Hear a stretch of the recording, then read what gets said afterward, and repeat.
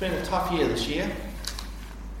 Up to August wasn't too bad, unless you lived in Auckland, which was a pretty mixed kind of year, but for the rest of us it was not too bad. But since August, well, the game has changed, hasn't it? Delta has changed the rules, and a lot of people are feeling anxious, and some are feeling annoyed and angry.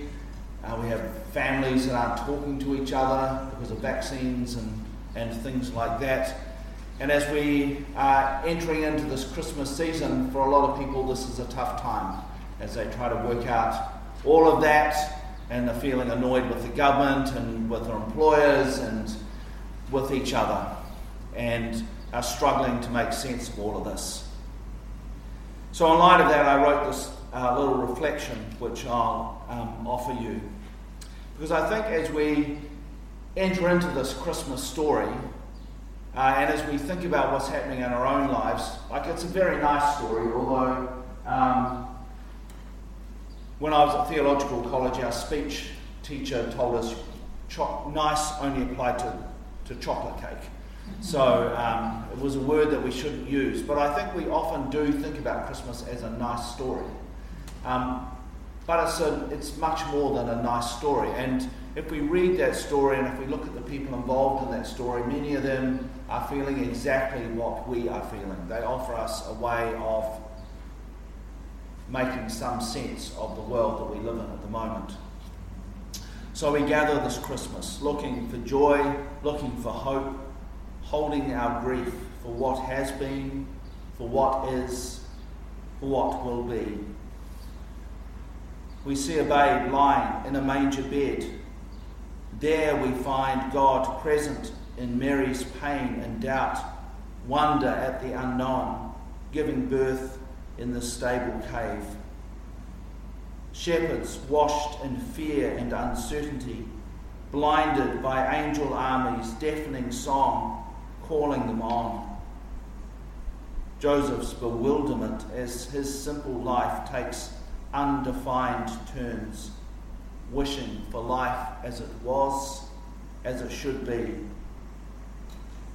Mothers wailing gut-wrenching despair, holding their murdered sons sacrificed on Herod's paranoia and resentment.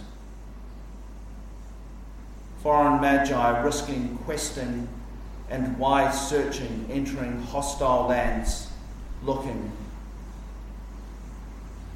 And we see a babe lying in a manger bed.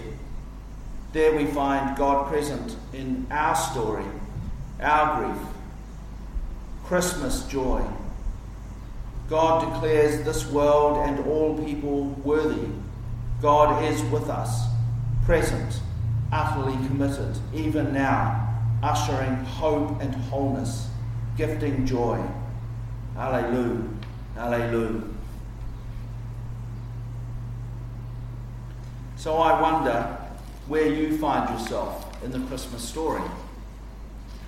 Which of those characters and their feelings do you most identify with in their raft of different ways of engaging with that story?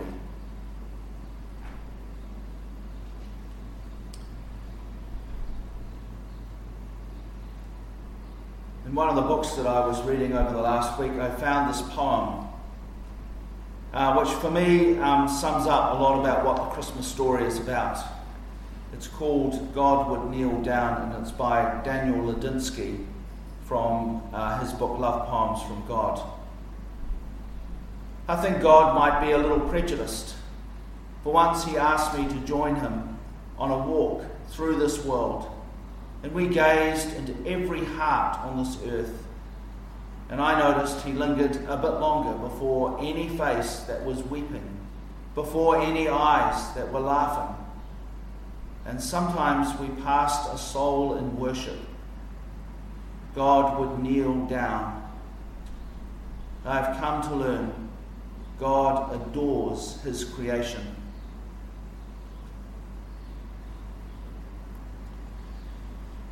In a lot of our tellings of the Christmas story, it's about God coming to fix all that's gone wrong in the world.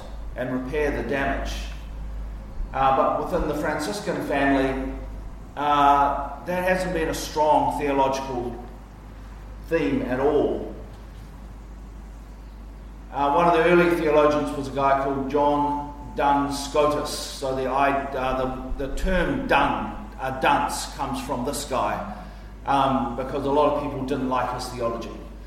But a lot of people did like his theology. And his theology was very complicated, but one of the things he talked about was no matter what had happened in Christmas in human history, Christmas still would have happened. If everything had run exactly as God had planned, had hoped for, had intended, Christmas would still have happened, because Christ was God's first thought.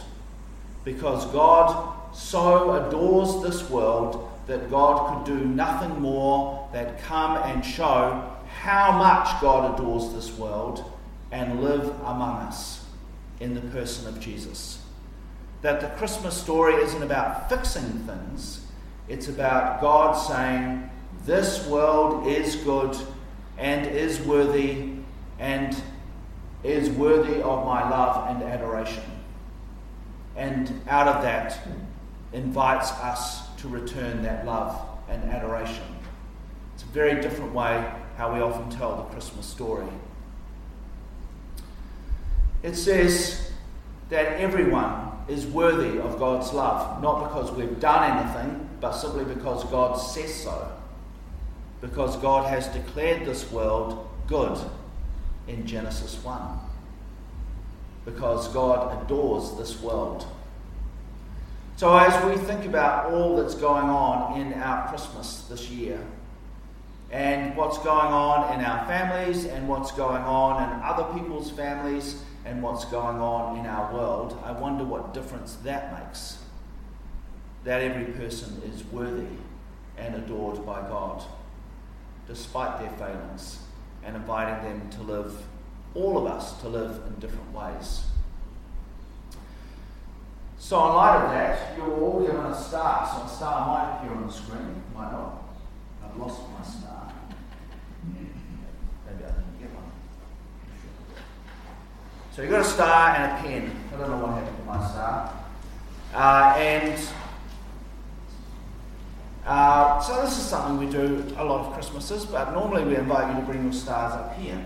And this year we're going to invite you to, first of all, think about what does God hope for us this Christmas? What does God hope for? And to write some words or draw some pictures about that. And then, what do you hope for those you love? For your children, grandchildren, for those in your family. What is it that you hope for them? And to write something about this. And then we invite you to take these stars home and to put them on, well, if you have a Christmas tree, put them on your Christmas tree. So we now have little stars all over our Christmas tree from the family that came here yesterday, or around your nativity set, as a reminder of the prayers that we are praying today.